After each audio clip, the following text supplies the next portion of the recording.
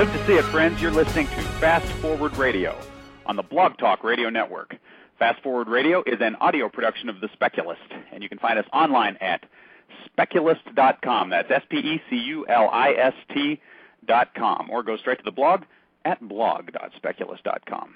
At The Speculist and on Fast Forward Radio, we talk about the future, and we're not afraid to take a positive view of the future, to take a positive view of what's happening now and give you the straight scoop about what's happening in the world. And that straight scoop is that maybe the sky just isn't falling, and maybe if you're ready to look at the evidence, you'll see that we live in a world that could just be getting better all the time.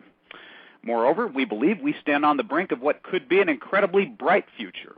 If we play our cards right, a future that most of us haven't even imagined, much less dared to hope for, but one that we're all very much going to want to live to see.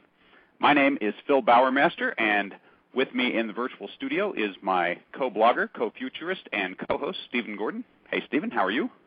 Doing great, Phil. I hope you had a great Independence Day weekend. I most certainly did. How about yourself? Oh, yeah, we got out there and, put out some fireworks and had a good time. Had a barbecue on Saturday. And just, it's been a great weekend. Fantastic. And I believe we got Michael Darling on the line as well. Michael, how was your 4th of July weekend? It was almost perfect. Almost perfect. Well, we don't want to hear it's about the blemish. Yet. The future is unknown, and it's got a couple hours to go. Yeah, it could hit a real slide at this point. You just never know. But we don't look at the world that way. Actually, I'm going to inject a quick sports story. I meant to put this on the lineup for tonight, Stephen. I hope it's okay if I interject something I meant to mention. On Friday for the 4th, went to see the Colorado Rockies play the Florida Marlins, and I don't know if you've heard, you probably don't follow them that closely. They've had a real bad first half of the season, have not been doing well, but they've been on a tear here lately, and they've won 5 of their last 6 games. And the game, they're doing much better. The game Friday, they beat the Marlins 18-17, and it was just what a game! Oh yeah, it was just about the most not even exciting half baseball of it. game. They were losing 13-4. We came back from a 9-run deficit. That never happens. That never happens. Well, history was made 2 ways that night. First, that's the biggest comeback that the Rockies in franchise history. And in fact, that was pretty impressive that they came back from 9 runs down and closed to within about 1, and then the Marlins went up about 5 runs on them, and they had to close that gap again too. So I mean, it was just. You were there the whole time for this. Oh, yeah, you had to be. Well, anyway, there were fireworks afterwards, so everybody was going to stick around anyway. But, the only time they were in the lead was when they won, right at the bottom of the 9th, and finally a single and the bases were loaded, and it was like, wow, unbelievable. But the other way that history was made, in addition to the greatest comeback of all time, this is the bit of history that Florida doesn't want you talking about, but they joined a very elite group on Friday. They are now one of 4 teams in Major League Baseball for the last 100 years who have done this same thing, and that is score 17 runs and lose. So, big congrats to the Florida Marlins. Well, I'll give you one other one for the Rockies. Star shortstop Troy Tulowitzki, and I'm guessing that less than 10 players have done this, but goes into the dugout and for some reason smashes a bat. The bat bounces back up, the shattered piece, and lacerates his hand, 16 stitches. He's out for many, many weeks. Yeah. Oh, that's awful. That doesn't happen that often. No, that doesn't.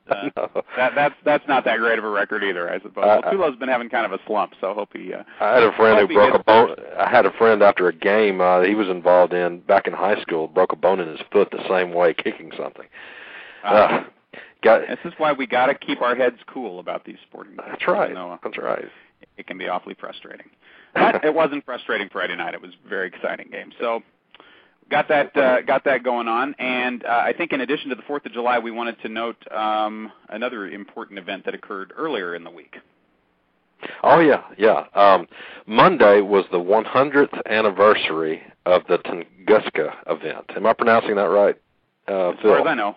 I've never heard anyone say it. I've only ever I've only seen it in print all my life. But, I think I have heard it one time though. In of all places, I heard the one time I've actually heard the word spoken was in the Ghostbusters movie, which again is there you go. It's a text. I mean that is the source of all knowledge. I mean, before Wikipedia, this is where we turned was the Ghostbusters. Right. So. But at any rate, that meteorite, they've about decided that it was a meteorite, that it was about 90 feet across. It was all it was. Right. But the devastation was 800 square miles of forest. Unfortunately, it was just forest. As far as anyone that knows, no one died. Yeah, anywhere from 5 megatons to 30 megatons. There, those are the rough. The number I see here in this article is 185 Hiroshima bombs. Right. Which is, obvious, and the thought is that this is a 1 in 300 year event, and thank goodness it's no more often than that. And fortunately, most of the Earth is ocean, so if it were to happen again, it would probably hit there, or hopefully some. Well, I wonder. I wonder what the impact would be actually if it landed. If you had that blast over the ocean, would that cause a huge tsunami? Well, this one exploded above the forest.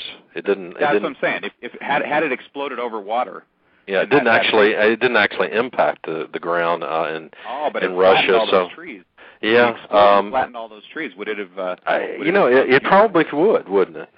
Yeah, it probably would. Yeah. I think there was a book in the 70s or 80s that some guy had meticulously put together a theory. This would be a good Tales of the Paranormal if we were going that direction, but put together the theory that it was a spacecraft, and he had the argument that place in Siberia was about the only place you could, of course, the theory at that time was something hit, right? Not that it was an explosion over the surface of the land.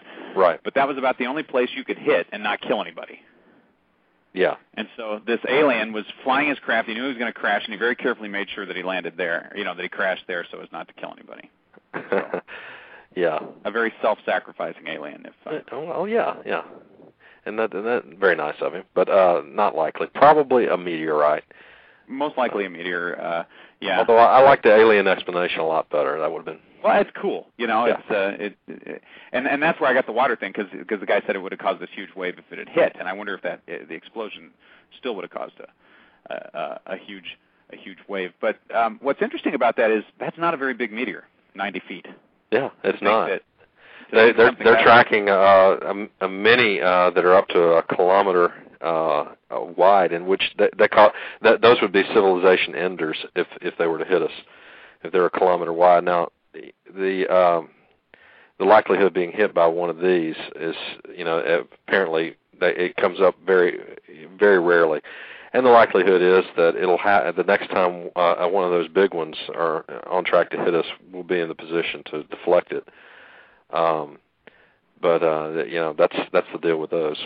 Have you ever seen a big one come in, Phil? I mean, I know you've seen shooting stars, but have you ever seen? Yeah, I've never seen one hit that I know of. I've seen meteors. I've seen the meteor showers and that sort of thing. But no, I've never actually seen one hit. Have you? Yes, I have. I saw a really big one in it would have been about 1991, 1992, and that thing. It came across the sky, and I actually heard it burning in the atmosphere, and it was huge. It lit up the night, and I stopped the car and waited for it. I had my windows down. I saw it. And I saw it come out of the. I believe that would have been the west. Excuse me. Actually, it looked like it was almost going south to north, which doesn't make any sense. But anyway. And I stopped the car and waited for the explosion. I thought it was going to be something, that was going to rock the planet. But apparently, the entire nation saw it. It came in at kind of an oblique angle. And, I mean, from people from out west all the way to, to the eastern coast saw it. And it was just, I thought it was going to hit real close. But no, it just... Yeah, apparently it went through the atmosphere and burned up completely and never touched. But it must have been a big one. It didn't hit. No, it didn't hit. So you misled us with that. We thought we were going to get a story. I'm sorry. I didn't. No, I did not see one hit. I saw a big one though. I wanted one to like hit your roof or something. I mean, I wanted that. No, that's not happened so far. Well, yeah, I mean, I don't want one to hit your roof. That's the story. You wanted a good story like that, though, right? Well, I saw a really bright one. Would have been about 2 years ago. About 2 years ago, I was in Las Vegas, and I was actually coming out of Caesar's Palace. And you see this bright light in the sky, which is not unusual in Las Vegas. Yeah, I'm about to say, wasn't it? You sure it wasn't just neon? Well, no, it was not. And that speaks to how bright it was. That any celestial object you can see in the Las Vegas sky has got to be pretty pumping bright. out the lumens. I mean, yeah, it's got to be very bright. And but again, it was not one that I could. I mean, you could see it ended before it made it to the ground. But that was pretty cool seeing one in Las Vegas because it's just one of those. All the weird stuff that happens in Vegas, there's another one. So. Yeah. Well, but enough meteor stories, unless Michael's got a good one he wants to share with us. You seen a big one, Mike? I got nothing. No, I don't think, other than seeing the Perseid shower, I don't think I've ever seen anything. Yeah. You get out there just on a nice clear night. I mean, you don't have to. It doesn't have to be even a special occasion. If you get out there on a clear night and just and you've got a good view of the entire sky, you will see falling stars. It happens all the time. Yeah. There's stuff entering the atmosphere all the time. Most of the ones you see are very small. Some, like even microscopic, can cause a little streak. A big light. Yeah. Okay, so on to our next topic, which I believe is movies. We're tracking the summer of movies here. Summer 2008, big movie summer, as reported by Stephen 2 weeks ago, and we're tracking new releases as they come out. This week, I saw one, Stephen, you saw one, actually, and Michael and I both saw one, so we caught up with you on Wall-E. Maybe we should talk about that first real quick, just to say that I think we're all in agreement that that's a really great movie. You saw it too, then? Yeah, I did. Okay. Yeah. I saw it yesterday. Michael, I mean, you had, you had a really good impression of it as well, is that right? Yeah, I think it's the best G-rated movie ever made, and I say that because I don't know how you'd compare Wall-E to The Godfather, or something of that ilk. Yeah. But it's for me it's top 10 all categories. It's the best G-rated movie ever made. I thought it was outstanding. I thought it was a masterpiece. I don't know if it's even my favorite Pixar movie though. Pixar is, they just steadily have put out, one brilliant movie after the next. And, there are some that are probably not, for all time, a gift for all time to humanity kind of movies, like Cars was not one of those, but, it's a pretty good movie. Speak for yourself, man. I don't know. Yeah, Cars was entertaining, but, it didn't speak to the human... It will go down in Hollywood history as the movie that Paul Newman and Larry the Cable Guy were in together. I mean, that's right.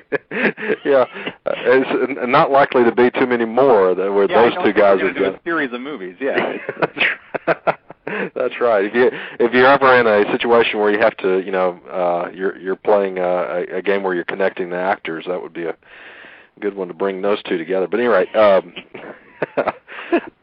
He win it in one move by doing that. But exactly. What was I saying? Oh, The Incredibles is still my favorite Pixar movie. Okay. Yeah, I love The Incredibles. I'm not going to go as far as Michael on the best G-rated movie. I think it is my favorite Pixar movie as I think about it. I think Wall-E might take the number one spot for Pixar movies, but it can't be the best G-rated movie of all time because, of course, the finest G-rated movies ever made starred Charlton Heston. So, but for a movie without him in it, it was awfully darn good. What I liked about you missed him in that pool scene. I guess I did. I was looking, but I didn't see him. Okay. I wish Charlton Heston had lived and they could have cast him in that movie. I mean, he would have been perfect in the role of the captain or something. Yeah, it would have been. Yeah, it would have been awesome. It would have been great. But what I liked especially about it was, I had heard there's some kind of, some people are objecting to it on political grounds, which is just absurd. But what would be the political statement they're objecting to? Well, I guess. I guess this kind of gloom and doom view that we're going to wipe ourselves out and there could be this environmental disaster. But to me, that's silly. I mean, this is you have these parables to warn us against doing those things. Right. So you show the consequences of that. I think some people just worry too much. But what I really liked about it was I thought it's just a very affirming of humanity kind of a message to that movie. Even when humanity gets itself into this state that it's gotten itself into, as soon as you give these people an option, they want something else. That's what I really liked about that movie. That they didn't have to be pulled kicking and screaming out of that state into something else. That they absolutely wanted it. They didn't like being trapped into the state they had fallen into. I thought that was great. Yeah. All right. I just want to say real fast that this is Fast Forward Radio on the Blog Talk Radio Network. We're talking a little bit about movies, and we're going to get into the subject of the mundane singularity here in just a few minutes. If you'd like to join our conversation, please join us in the live chat room, or we'll be opening up the phone lines a little bit later at 347-215-8972. So let's move on to other movies real quick. Speaking of superhero movies, I saw Hancock, making the transition from your reference to The Incredibles earlier. Yeah. I liked the first hour of Hancock. I Yeah. would say maybe 45 minutes to an hour. And then it's okay. I think people are kind of hard on it. The rest of it is okay. It's just not the end of the story, I think is the big. And to me, the problem is once we find out who he is, okay, because we do learn who Hancock is and why he is able to do all these things, and that's given context. They explain his origin a little bit, huh?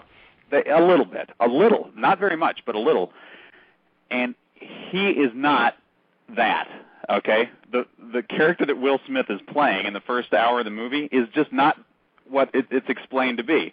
And I can't say any more than that without giving it away, but just the way he behaves doesn't make any sense based on who we've learned that he is. And I don't want to spoil too much, but I'll just say they should have watched Highlander, okay? Should have watched Highlander, and then they might have had a better idea. That's all I'm going to say. I don't know if I've said too much. I might have ruined it, but the first hour is great. And I'm not even going to catch this one on until it comes out on DVD, I don't think. Yeah, well, I think the money will be well saved. But Jason Bateman was awesome. He was really funny, and the interactions between him and Will Smith in the beginning of the movie, when it's just this kind of regular guy trying to help a superhero act like a superhero, if they'd have done 2 hours of that, it just would have been a really great movie. I think it would have been right up there with Iron Man and the Hulk and the other superhero movies we have this summer. But it turned into something else. You wouldn't even have to explain, why he's a superhero. I mean, it doesn't matter.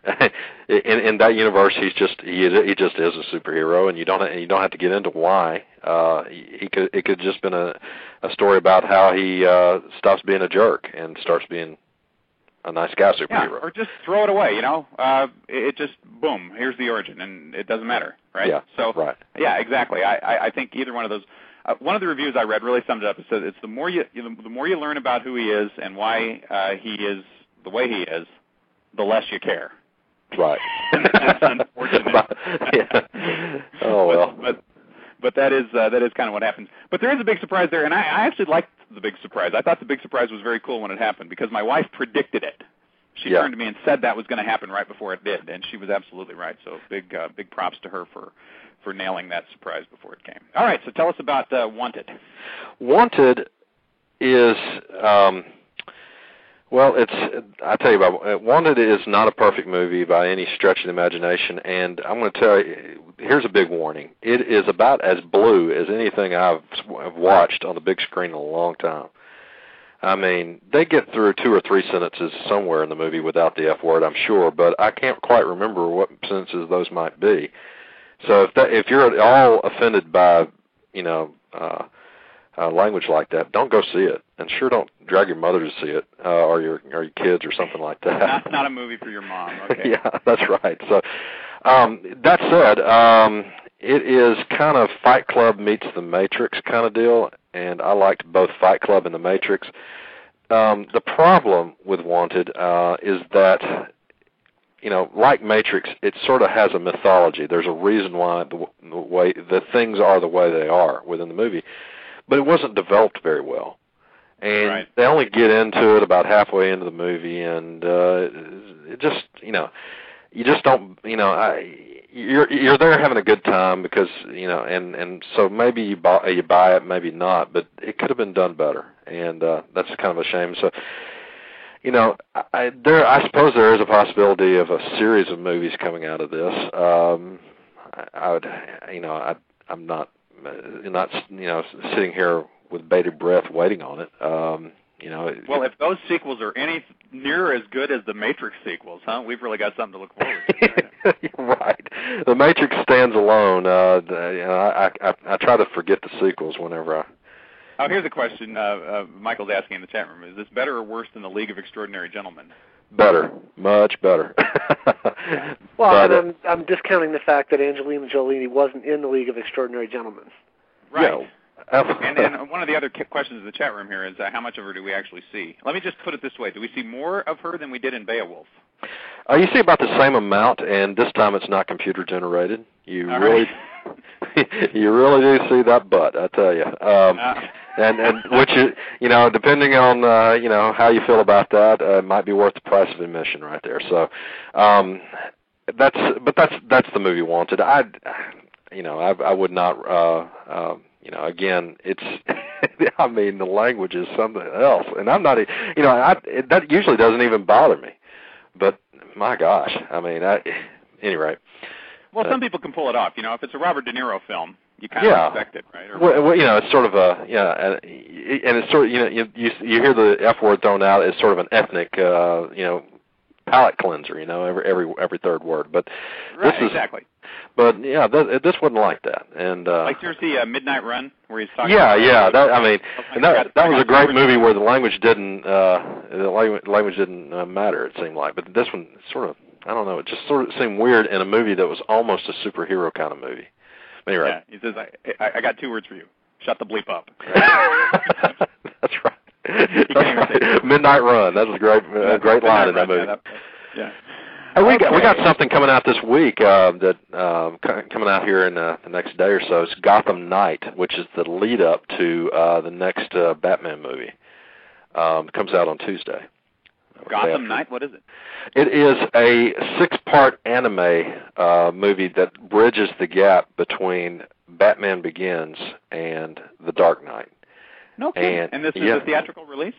It comes out on DVD day after tomorrow, and I'm looking forward to it. They really spent the time on it. It's 6 interlocking anime episodes back to back to back, and elements of each. I mean, it's like a different adventure with a different bad guy, where he's going after different bad guys in each of these 6 tales, but it builds an overall story that is resolved apparently in the 6th one. So 6 chapters, and then leading right straight into what The Dark Knight will be coming out July 18th. So I'm kind of looking forward to that. I'm gonna catch it on Tuesday and go watch it Tuesday night. Oh, okay. Well, you can report back on that. And then is Dark Knight, is that this weekend or no? It's next. Let's see, July 18th. When's that? That's not this coming weekend. It's the following one, right? Because we could probably spend an hour talking about the new Batman movie, seeing as we all know that in the future we'll all be Batman. That's right. We've blogged on that at the Speculist before, but that's something to look forward to, a new Batman movie. That's, as Michael says in the chat room, Batman is a choice. That's right. Superman is a destiny. Batman is a choice. You see, that's kind of the difference between the two. Okay, and Hancock is I'm trying to think what he would be. Kind of a mistake, I guess. That's the impression I get. He's just a jerk. Yeah. So let's shift gears, and he is a jerk, but that part's funny when he's being a jerk. It actually worked as a movie when he was being a jerk, huh? Yeah, I mean the idea of the drunken superhero flying through the air with his bottle of Jim Beam in one hand and the bad guy's car in the other, and he's kind of stagger flying because he's had too much to drink. I mean that stuff is, I think that's really funny. It really worked for me, but unfortunately they don't stay with that. So let's move on. We'll talk a little about the mundane singularity. And I'm going to let you set this up, Stephen. What do we mean when we say a mundane singularity? Well, this is an idea that comes from Brian Wang, and this is the same Brian Wang that was our guest last week on the show. We didn't even bring it up that we were going to have the show about this last week to him. We probably should have. But anyway, it's his idea. The critics of the singularity, the whole idea of the technological singularity, have said that the singularity idea is based on pie-in-the-sky technology like spooky nanotech, where we get nanotech assemblers that build stuff molecule by molecule, or artificial general intelligence. They have a problem with those things, and they say those are the enabling technologies that will make a singularity possible. And Brian Wang says, hold up, we still could have a singularity even if we weren't to have those things. Now, he doesn't buy their premise. He thinks that the molecular assembly and artificial general intelligence will happen. But he says that even if they don't, then we'll still have a singularity, and it would be a very interesting singularity, even without those things. And so that's what he calls a mundane technological singularity, would be a technological singularity without those two, quote, enabling technologies. So we might distinguish between a mundane singularity, which is one that's going to require AGI, artificial general intelligence, or molecular nanotechnology, and that mundane doesn't require those, and a spooky one, right, that would require those. I'm going to throw the word spooky on the opposite of a mundane singularity. Right. Is that the right distinction, do you think, or? That's the right distinction. Now, I guess we got to go back and just define real quick what a singularity is, what the technological singularity would be, and I guess the most basic definition, Werner Vinge came up with the idea, and basically when we, by whatever means, accomplish greater than human level intelligence, that will be the technological singularity.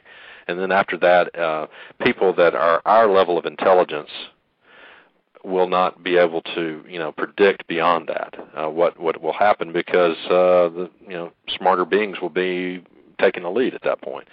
So that's basically what the technological singularity is. And Brian Wang is saying that even without artificial general intelligence, you could have a singularity, which is pretty surprising, because usually when we talk about that, we mean computers being, becoming more intelligent than people.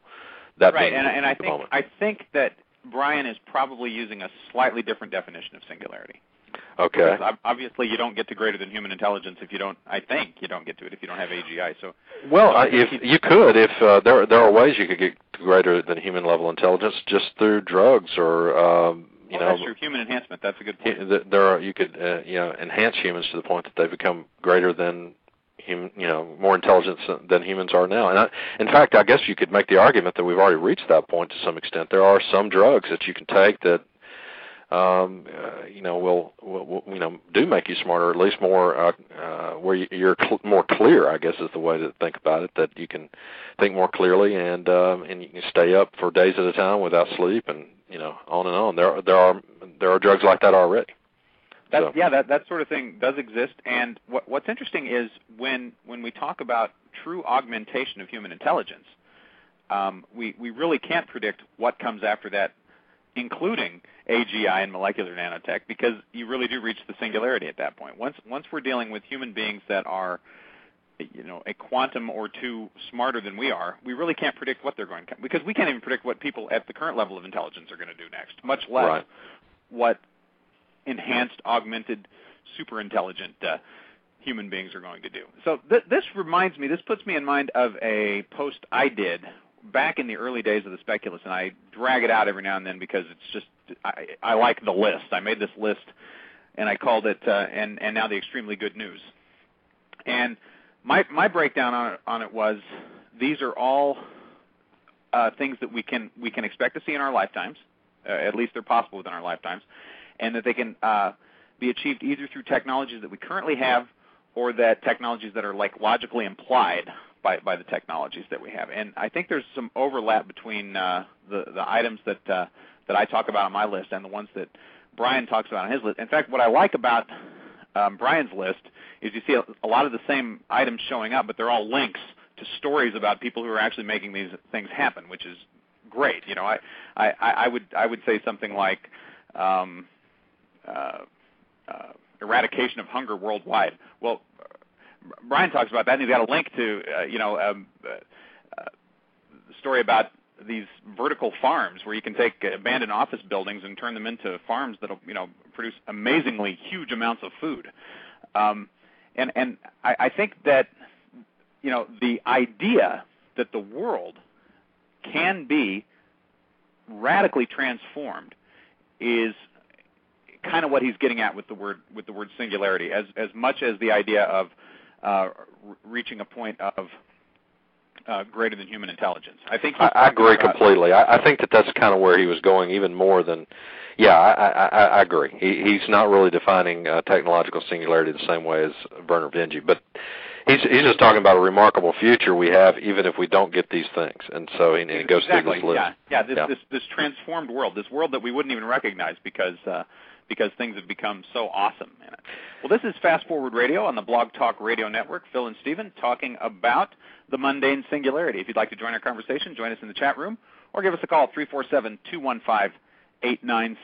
So let's start with that kind of first item on his list. It's not actually the first on mine, but I do talk about eradicating hunger and having adequate clean water, housing, clothing for all, medical care for all, access to technology to all who want it, and eventually total economic independence for individuals and groups who desire it. Now, is that are those kinds of things, according to what Brian is laying out, possible? And if so, how do we get to that? I'm sorry, Phil. You caught me at a moment where I was switching between two different things. I apologize. Oh no, it's okay. I was just saying in my list I had outlined this view of a kind of an economic singularity where we could eradicate hunger, where we could essentially eliminate poverty, where all the material needs of humanity essentially could be met. So these. Well, one of the things he brings up is the old idea I keep bringing up, and I just keep harping on it to Speculus every chance I get, is the Fab Labs. Okay. I'm talking also about another word for replicating rapid replicators. Anyway, it's not nanotech by any means. What it is again, it's you download from the internet or someplace like that a digital file that's instructions for how to print something, and you print a 3D item, and right there when you need it, and there you have it. So, and it could be something as small as like a toothbrush, or you could have big machines that could literally print out homes and other buildings, and this technology is sort of already here, but it's one of those things that will come about and will really transform our world in the next 10 years, I believe. And I think it's going to be huge. But I just want to back up from the from the specific technologies. I want to catch one thing that Brian talks about that I think is really interesting. He talks about abundance in terms of kilowatt hours. Oh yeah, which I think is an interesting way to define it. And he talks about every living person having personal resources at the affluent level of a current U.S. citizen, about $250,000 per person per year. Which those are some fairly well-off U.S. citizens, actually. They're doing better than I am, actually, these citizens that Brian wants to create. But he talks about it in terms of the fact that we use about 13,000 kilowatt hours per year for electricity and 3 times that for transportation. So what's that, 39,000? About 52,000 kilowatt hours per person per year in the U.S. Right. And that is our actual affluence right there. For Brian. That is a good way to measure it. And that's been kind of my problem with like the environmental movement. I'm all for saving the planet and everything else, but when you start saying, okay, you need to use less electricity, what you're meaning is, it's a Luddite. That's having to relinquish technology basically, because one of the things that that society is advancing is when people have more energy available to them.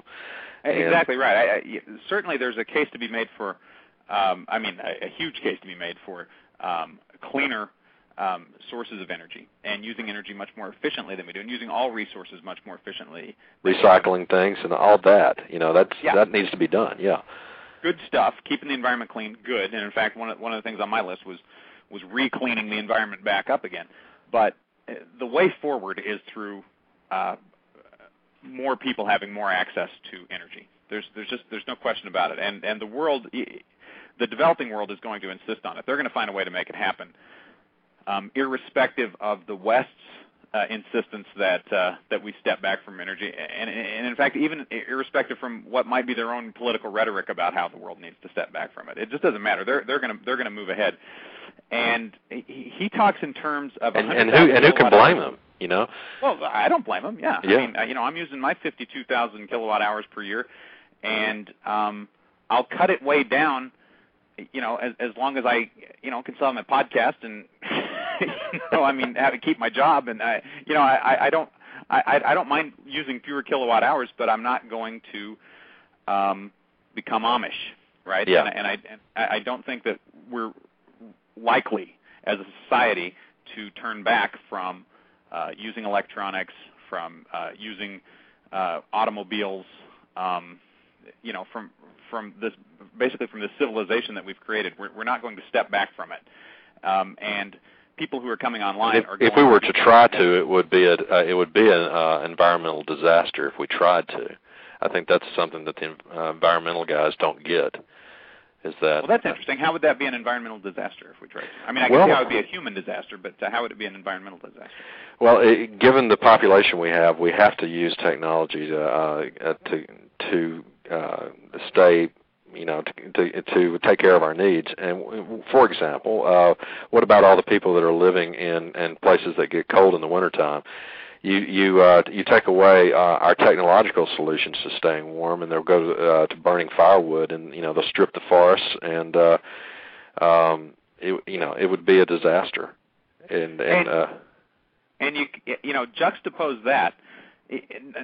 Not just stepping back, but even staying with what we currently have. Even juxtapose current methods of manufacturing automobiles or any kind of consumer goods with the kinds of things Brian is talking about here, and you really see this incredibly improved environmental future through developing new means of producing goods and empowering people and allowing people to enjoy a more affluent lifestyle rather than telling them that they have to be deprived. Because he's talking about printable buildings, he's talking about inflatable electric cars, printable electronic devices, all the rep-rap stuff that we've talked about, and it's a model of creating abundance, of allowing other people to enjoy what we have enjoyed, and having a much more clean and efficient way of producing that stuff. I don't know if you read up on the inflatable cars, but that is just one of the coolest things I've ever seen.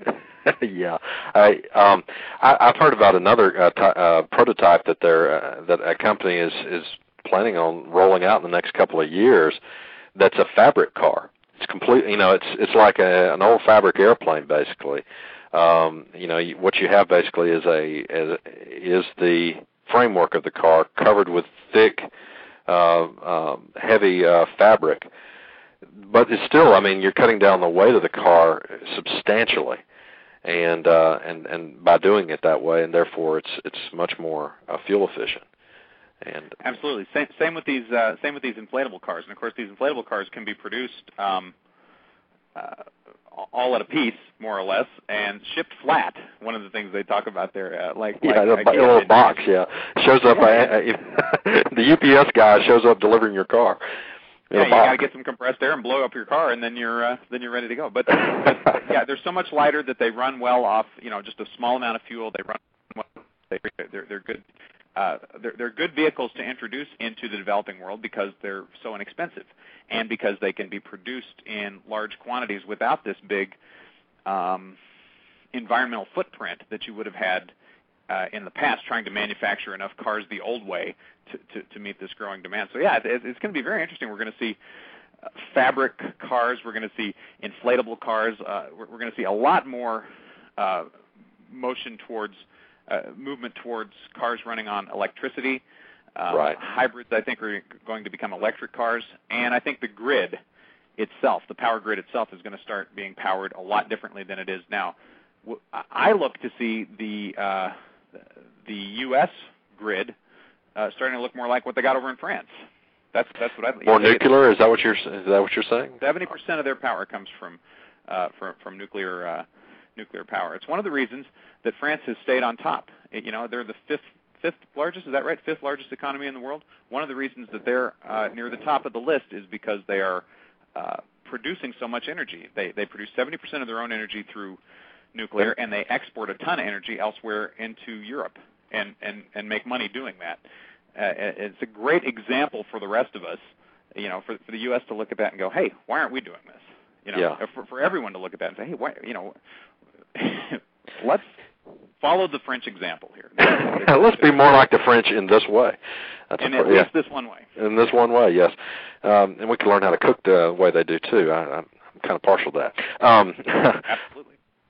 Back in the 50s, in the late 50s, early 60s, they had what they called the Boat of the Month Club. Have you ever heard of that? Boat of the Month Club? Boat of the Month Club. It was what the Navy called their program to put out nuclear-powered submarines. Okay, they were putting them out at the rate of one a month, and if we could, as a nation, do that, and put out these small, and the thing about those nuclear reactors on board those boats, they are meltdown proof. They're not big enough to cause a nuclear meltdown. So if we put, if we were capable as a country 50 years ago, basically, to do this, to build these one a month, we could do small reactors like that all over the country, and we could if we made it a priority, we could make it happen very quickly, I guess is what I'm trying to say. Well, absolutely. One of the things that Brian talks about, and this is something that we have linked to in the past, is this uranium hydride nuclear battery. Right. A company called Hyperion produces these, and this is not. I don't think this is the same thing that you use to power a nuclear sub, but it's a small. Actually, if you follow the link on Brian's site, you actually see a guy standing next to one in scale, so you get the idea. It's about twice as tall as a person, and basically the thing. I don't know. They bring it out to your site and they bury it or something like that, and it just you run off of it, for years. It provides 70 megawatts of thermal energy or 25 megawatts of electrical energy for a steam turbine for 7 to 10 years. Yeah. So that's enough energy to power like 20,000 average American-style homes, or the industrial or infrastructure equivalent, it says there. So, you think about 20,000 homes, that's a pretty good chunk of homes for this thing that is, no kidding, it's probably, if you took I'm sorry, this is the one thing that's coming to mind. I wish I could think of something else, but it looks like it's about 4 or 5 porta potties, okay, in size. It certainly could be delivered by train. You put it on, put it on a train and bring it in, and then and part of what this company does is they install it on site, and and I think they usually bury it, and then when they come to retrieve it, they'll dig it up and take it off and replace it with another one. Apparently, is right. The idea. No waste. It produces no waste other than itself. I guess there's waste inside of it. There's no water running through it. It can't melt down. It's a huge leap forward in nuclear technology, and the fact that it can be so widely distributed means that you could plop one down and have it powering 20,000 houses, but there's also this idea that you can enable a lot of manufacturing infrastructure, and you can even enable things like one of the ideas they were talking about was digging up shale to make oil out of it, using these to power the equipment that would be used to actually excavate the shale. So you kind of get the way it would work is, Phil, they put down electrodes into the shale, and then you have to obviously have a lot of electricity going down into those electrodes. Then the oil starts flowing like liquid oil, and then they just pump it out of the ground with a conventional oil well. Shale, right? Yeah. By warming the shale. It warms the shale, and then you can pump it out of the ground like conventional oil with a well, just a regular well. So that's and you have to obviously have a lot of electricity to do that, and that could be a solution for that. That's great. Yeah. And we have enough in the west out there where you and Michael are living. We have enough oil out there in the form of shale that we're up there with Saudi Arabia with the level of our reserves if you count that shale oil. Absolutely, absolutely. Yeah, I mean, we could just start tapping a little of that. It seems to me would be a nice move forward at this point. Before we get to the point where we've got 30-story oil-producing algae farms producing all the oil we need, which will actually be cheaper even than extracting the shale. And at some point, we'll even replace that with something else. A lot of things on the horizon here where energy is concerned. And the fact that there are so many potential solutions coming online at the same time, and it's kind of an exciting thing. You get to see how it's going to shake out, and with so many potential possibilities, it's hard to be depressed even with the gas inching up in price. It begins to look like just a process by which to get us to the next thing, rather than a permanent crisis, which is what you tend to hear in the mainstream media so much. So. Well, you would think that I saw a bumper sticker this morning. I was coming out of the gym. I saw a bumper sticker. It really got my attention. It said, "If you're not outraged, you're not paying attention." And I think I was all the way home composing alternatives to this bumper sticker in my head, and I think the one I came up with, I'm going to go to Cafe Press or someplace and get this made. If you're not giddy with enthusiasm, you're not paying attention, I think. Yeah, if you're not excited, or there's something. Yeah, exactly. You're just not paying attention, or you're listening to the wrong source. You're getting news from the wrong source. You need to listen to Fast Forward Radio. And this is Fast Forward Radio on the Blog Talk Radio Network. Our phone lines are open, 347-215-8972. If you want to join our conversation about the mundane future, give us a call and let's talk. So what else on Brian's list caught your eye, Stephen? Well, I was taken with those vertical farms. The idea, of course, is that you have most people live in urban settings nowadays, and part of the problem part of the expense factor of food is that it's got to be trucked in from the Midwest or wherever our grain belt happens to be. You're trucking in this food into, say, a place like New York City. That is a lot of energy that's being expended for that. What if New York City could produce some of its food right there within the city? And you just take and you would take a building, a multi-story building, and turn it into a giant greenhouse, and it would be climate controlled. It would be completely organic because there would be no need for pesticides because bugs can't get in there to it. And there it is. You grow it and you feed the city right there, and so there's not a lot of not a lot of energy cost to something like that. So, well, I'll tell you, one of the things that really caught my attention when I was reading on about that one is apparently there are enough abandoned buildings in the New York area that you could feed New York. Just turn all the abandoned buildings into these food farms, and you could probably produce enough food to feed the whole city of New York. And that kind of gives you the idea of, not that I hope it's not something that easy to, I'm sorry. Go ahead, Phil. I was going to say, not that it's easy to implement, but that the world is kind of setting itself up and waiting for this to happen. You would almost right. Somebody is going to take the step. Now, I'm hopeful that it's not a government entity that just mandates it. I hope that we get some entrepreneurs who get in there and decide we're gonna farm right here. I'm sure there's a store somewhere in New York City that sells overalls. So get your hoe, get your overalls, and turn an abandoned building into a food factory and see how that works. I'm anxious to see somebody somewhere try that and see how it goes. So yeah, what I want to see is I want to see a big land war going on over abandoned buildings when people who are trying to want to raise algae for energy. Versus the people who want to put a bunch of these hydride battery nuclear power plants in and provide power. Now, when we see abandoned office space being fought over for those three things, I think we know that the mundane singularity is near, if not the real one, huh? Yeah. Yeah.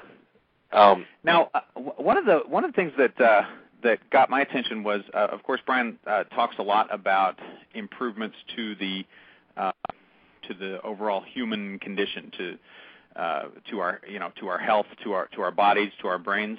And in fact, he had written some really interesting comments on last week's program after our conversation about myostatin inhibitors and other things. And he talks about, for example, drugs that will mimic the effects of calorie restriction that should be available within 5 years. And of course, we know calorie restriction in mice and some other animals has a lifespan lengthening effect on them.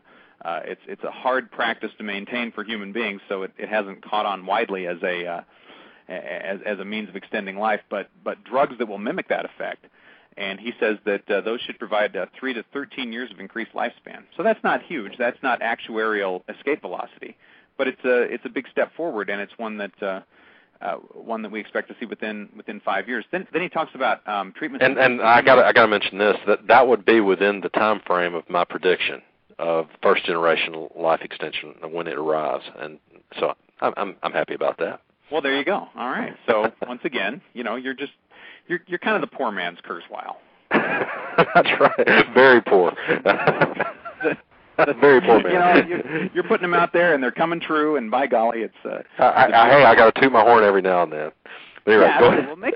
But that's beautiful. Make some more predictions like that, because I love to see him. I love to see him coming into play. Now he talks about the treatments to boost the human immune system against cancer and effective and cheap early detection of cancer cells. Obviously he's talking about Dr. Shui there. Dr. Kui is one of them. But you'd also put a story up about a guy who was effectively cured of cancer using his own immune system. That's right. That's right. They what they did was they took immune cells out of his own body, put them in a petri dish, cultured them, and put them back into him. And I suppose if you have a healthy immune system, that would be a possibility for somebody who's fighting cancer. If you don't, then you're going to need to go with is it Dr. Shui or Dr. Kui? Kui, Dr. Zheng Kui. Dr. Kui. You'd have to go with his treatment, which is called GIFT, which is granulocyte infusion therapy, is what that stands for. And what that is you get donor cells from someone from a healthy person's immune system and transfuse it into your body, and for the same effect to kill cancer. And the cool thing about this is it's not going to have to go through a huge, long FDA approval process. Right. There's no drug that's going to have to go through, trials and things. If it works and they find it to work, this could be something we'll see in the next year or so. Absolutely. And if it has the same effect in humans as it has in mice, we're talking about, saving most of the people who come down with cancer. It's that big of a deal. Yeah. It's absolutely that big. If it's as effective, that's a big if, but if it's as effective for humans as it is for mice, then that's exactly what we're talking about. And his trial has started. I should have put something up on the Speculist about that, but I actually saw that over either on Randall's site or on Brian's site within the past couple of weeks. That Dr. Kui had said that he would have to wait until this summer, and that's what he did. He waited till this summer and then started the human trial. So yeah, because interestingly, I guess immune system granulocyte harvesting is much more effective in the summer than in the cold months. So it's a sunshine thing. I don't understand, but that's exactly right. So. Yeah. So something to look forward to. We can't wait to get results from that one, and hopefully we'll have him back on the program to talk about those results. That is going to be huge. But I want to go back to the other one because I think that's so interesting. The taking someone's own immune system, building it up in a petri dish, injecting that back into them, and it effectively eliminates cancer. Doesn't that almost make you think, hey, what if you just started doing that to a healthy person? Would that be a bad idea? Wouldn't that be a good idea? Exactly. And Dr. Kui had said this back when you were visiting with him about 6 months ago. There's a reason we have a flu season in the wintertime. And it's not because there's not these viruses floating around in the middle of the summer. They are, but we're able to fight them off during the summer better, precisely because our immune systems are working better in the summertime. What if throughout the year we were boosting our immune systems so that we had basically summertime immune systems all year long? Maybe we wouldn't have a flu season. Wouldn't that be great? What if the flu shot was replaced by an annual shot of your own immune system? Sounds pretty great to me. I'll get in line for that. Because not only would it prevent that particular flu, it would prevent any other flu coming along, or at least help to protect you against that. Plus any cold, stomach virus, you name it. Just anything. So, yeah, it would be a great thing. Yeah, I'd like to see that coming down the pipe here pretty soon. And then finally, he talks about cognitive enhancement, and that kind of takes us full circle back to what do we mean about a singularity. Even if we don't get AGI, even if we don't get artificial general intelligence, even if we don't get molecular nanotechnology, the fact that we have substantially improved our, if not our intelligence, then at least our ability to manipulate the world around us through technology up to this point, and now create treatments that will enhance our cognitive abilities, that we can actually go in and start tweaking the way our brains work and make them smarter. And I'll say it again, I think at that point you've just hit the true singularity once again, because once people get smarter, they can figure out other ways to get smarter, and it builds on itself. Well, and maybe the critics are right. Maybe we aren't smart enough to invent AGI as we are now. But what about after we've tweaked ourselves a little bit? How about then? So exactly. It would be and hey, don't bet against something just because we've never done it before. If you go far enough into the past, you could say that about anything. It's just because it hasn't been done doesn't mean it can't be done. Well, and in fact, there are so many balls in play now, so many more than there ever have been before. It seems to me there are so many paths, if not to the singularity, then to this kind of radical transformation of the world that I'm going to allow as a second definition of the singularity. That the chances that one of those is going to pan out is increased just by the fact that there are so many of them. That's right. If we only had one possible path to the singularity, then it would all depend on how likely that one thing is to happen. But when you start looking at all these different technologies and all these different possible ways we can improve our access to material goods or improve our health, to extend our lives, to produce energy, you're looking at a world that almost can't help but be fundamentally different over the next few decades. I mean, whatever wins, whatever comes out on top, with or without molecular nanotechnology, with or without AGI, we're going to be looking at a very different world, I would say even 15, 20 years from now than the world we're living in now. I think absolutely. I think that's absolutely right. Yeah. Well, I guess that's a good place to close it. Yeah, I'm not going to improve on that, Phil. Unless, Michael, we got any questions or comments from the chat room that you'd want to share with us? I'm not smart enough to keep up with the chat room tonight, but let me just say that two things came up that I find an interesting, if not oblique, connection to tonight's show. Definitely the interesting tangent. One is Terrance McKenna and Time Wave Zero. And the other is the fact that on 12/21/2012, the world's going to end anyway. Oh, according to who? The Aztec calendar, right? Oh, yeah. Aztec calendar, guys with black helicopters, who knows? Well, that's why I was kind of surprised that the X-Files movie came out this year. I was expecting, or maybe they were going to have one this year and then have one in 2012, because that was always the predicted end of the world on the X-Files, was actually that. But it does definitely give some clarity to when to post-date your fantasy checks for. If you're Homer Simpson and you're writing somebody $1 million check to buy the nuclear power plant, date it for 12/22/2012. Well, I'll tell you what, we will, I guess that's Slorge Gridlock bringing this up there in the chat room. Slorge, I hope I'm pronouncing your name correctly. We will try to do a Tales of the Paranormal on Terrance McKenna and Time Zero one of these days, because that is fun stuff, and I think we could we would enjoy talking about that a little bit further. But with that in mind, Stephen, I'm going to ask you what we got going on music-wise this evening. Well, before we get into that, if you don't mind going just a couple minutes longer, I wanted to bring up your Declaration of Singularity that you wrote about, or just brought back in because of the 4th of July. Sure. I've noticed that you've had a couple of commenters, if not this year, maybe when you first published it, that thought that you were kind of playing fast and loose with a sacred document, Well, yeah. And Go ahead. Yeah, a couple of comments that I mentioned in there that have come up in the past. One is that I'm disrespecting the Declaration of Independence by doing this Declaration of Singularity, and the other one is that clearly I'm down on democracy, since this was the creation of our democratic government, and since I'm trying to improve on that or replace that with other language, I must think that the American Revolution was bad, and I want to create this machine dictatorship or something like that. And of course, to the first argument, I would say no offense intended. I think with all humility, that Thomas Jefferson and company would not object to somebody in this day and age using their document as a means of looking forward into other changes that might be coming. So I plead not guilty on that one. And the second one, that's just crazy. I'm all for the American Revolution. That's why I use the Declaration of Independence as the model, for heaven's sake.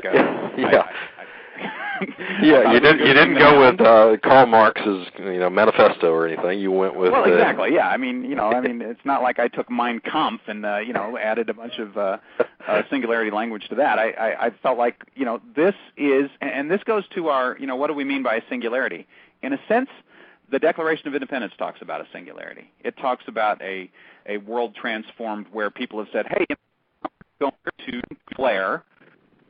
We've got this notion of our own rights, and we're going to declare our own government based on the fact that we have the right to do that. And we're going to become a nation ourselves without anyone else saying that we're a nation, without any king on top or any of that other kind of stuff, because our right to do that is self-evident. It's a major step forward, not only in the history of this country, but in the history of this planet and in the history of this species. The Declaration of Independence reflects a major shift in how human beings looked at what government means and what their relationship to the state is, and what their rights are, their basic fundamental rights are. So, I'm sorry. I would just say that, the thought that you're disrespecting this document by, adding different language, to, freedom by its very nature means that no one can ever have the last word. Exactly. That's why our Constitution can be amended. Exactly. There's always the opportunity to adjust to the times, and that's precisely what you were kind of doing. But at the same time, you're also it's a tribute to the document as well. I saw this great show. Have you seen the special on John Adams? On HBO? I've seen a few minutes of that. I haven't seen the whole show. It is a great show, and what made me think about what you had done with the document was there's this great scene where Thomas Jefferson comes in with what he had written, and he shows it to John Adams. John Adams is moved to tears practically. Okay, John Adams was a man who was a very prideful kind of man, and but he humbled himself and said, "I can't do it. I don't have the." I'm not as eloquent with my words as you are. You need to do it. And so Thomas Jefferson did it and brought us John Adams. John Adams would not have changed a word of it. They handed it to Benjamin Franklin. Benjamin Franklin pulls out his red pen, he says, okay, this first thing here, we hold these truths to be self-evident. Actually, not self-evident. What he had said originally was, we hold these truths to be sacred and undeniable. He says it smacks of the pulpit. We want a secular government. How about we go with something a little more rationalist? Why don't we say that these truths are self-evident? And I not that we're comparing ourselves to Benjamin Franklin by any means, but it's just that again, you don't have the last word with these things. And another thing Benjamin Franklin said in that scene, at least, I don't know if this reflected reality or not, he says, this cannot be the work of one man. Right. It's got to be, there are going to be other people that weigh in on this before it becomes declaration. It took a bunch of them working together. Although I had always heard, this could be apocryphal, that John Adams objected to Jefferson's use of the word inalienable. He said the real word is unalienable, and I followed Adams' usage in my declaration of singularity with unalienable. But that's the kind of thing, Adams would, he's not going to go in and change the big stuff. He's going to go, hey, you missed a spot there. Oh, yeah, he just, maybe it's a grammatical thing, but yeah, he did. Yeah, a little bit of a grammatical thing. But I think the other thing I would clarify is I don't really predict that this will happen. I don't think there will be a Congress of the new post-human civilization. It'd be kind of cool if there was. We're all going to get together and declare our independence from the previous civilization. It's just, that's not likely to happen. What happened in Philadelphia during those years? Yeah, it's a once-in-history kind of thing. It's not likely. I don't see this actually happening, but I think that the Declaration makes a nice springboard for talking about those kinds of issues. And to me, the real fun part is not so much the part where I'm marking out government and writing in civilization or marking out mankind and putting in intelligent beings, but what's fun is to put together that list of grievances, which is the completely swapped out section. I mean, the Continental Congress and Jefferson had put in this list of grievances against King George. Well, I don't care about that, so I put in a list of grievances against the post-industrial world about all the, crap that it has laid on us all these years in terms of artificial and arbitrary limits as to the duration of our lifespan and enforcing meaningless distinctions between labor and leisure, and just a lot of the kinds of things that we look to see overcome from a speculist standpoint. And that's what we're declaring our independence from when the singularity occurs. We're declaring our independence from a world that has limited us in ways that we essentially will not allow ourselves to be limited in those ways any longer. And that's why I think the Declaration of Independence makes it's a great reading anyway. It's very seasonally appropriate. I did link to the real thing, and I recommend it to everyone. But it's a great model for anyone who wants to imagine the world transformed, and that's what we're all about here. That's right. Okay, now let's get to the closing music, I guess. Okay, what do you got? Brother Love, the band Brother Love comes back to Fast Forward Radio tonight. The song is Push. Push. Now, what was the previous song we had by Brother Love? You would quiz me on that. A little Fast Forward music trivia for you there. Ooh, was it Turn It Up? I think it might have been, yeah. You know what? You could have said anything right then, and I would have gone, I think it might have been, Steve. Anyway, well, they're a great band, and I'll tell you what, in the show notes, I'll link to the last thing I played from Brother Love as well. Okay, because, they're getting a call back here, so, exactly. You want to hear it all. They're starting to become regulars here on Fast Forward Radio. No doubt. All right, well, we'll look forward to reading those show notes. We'll look for those sometime tomorrow or the following day. Stephen, thank you very much. And thank you, Michael, and to all of our friends. Forward to being with you all again on the next Fast Forward Radio. Good night. Yep.